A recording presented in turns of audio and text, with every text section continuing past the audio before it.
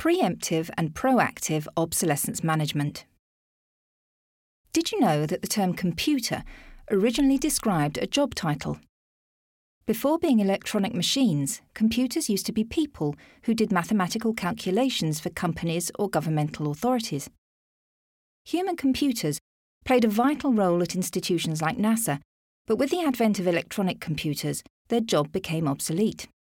The same happens to a lot of automation components, made obsolete by more modern and efficient alternatives.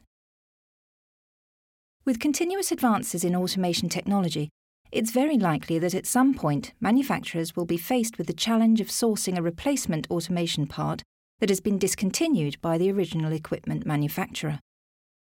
Though there's very little that plant managers can do to stop parts from becoming obsolete, there are many strategies that can be implemented to either prevent or minimise the negative consequences of obsolescence. Obsolescence has to be accounted for from the very beginning of an automation project, that is in the designing and contracting phases.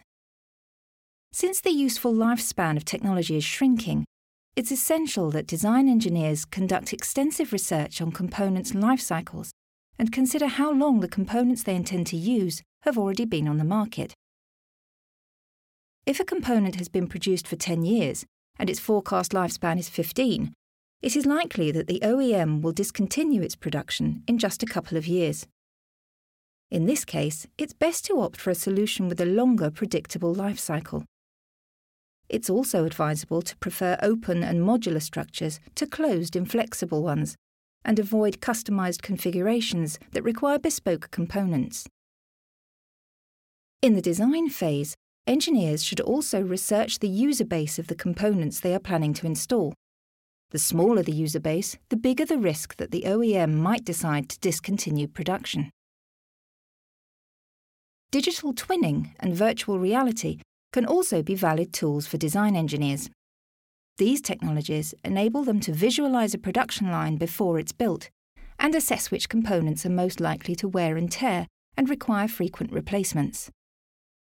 Finally, manufacturers should assess their internal resources for repairs. Are these sufficiently equipped to alleviate the potential impact of obsolescence? Is the maintenance team competent in managing the solutions you're planning to implement? Having a well-prepared maintenance team can make the difference between hours and days of downtime in case of a component's failure. The first and most important step to proactively manage obsolescence is to know your equipment. Monitor the life stages of your machines and make a forecast of how long they will still serve you. To help you with that, there are various websites that provide manufacturers with components' lifecycle information, though OEMs are usually the most reliable source of information. It's also essential to develop a strategy for condition monitoring to help you identify any end-of-life or obsolete components that need replacing as soon as possible.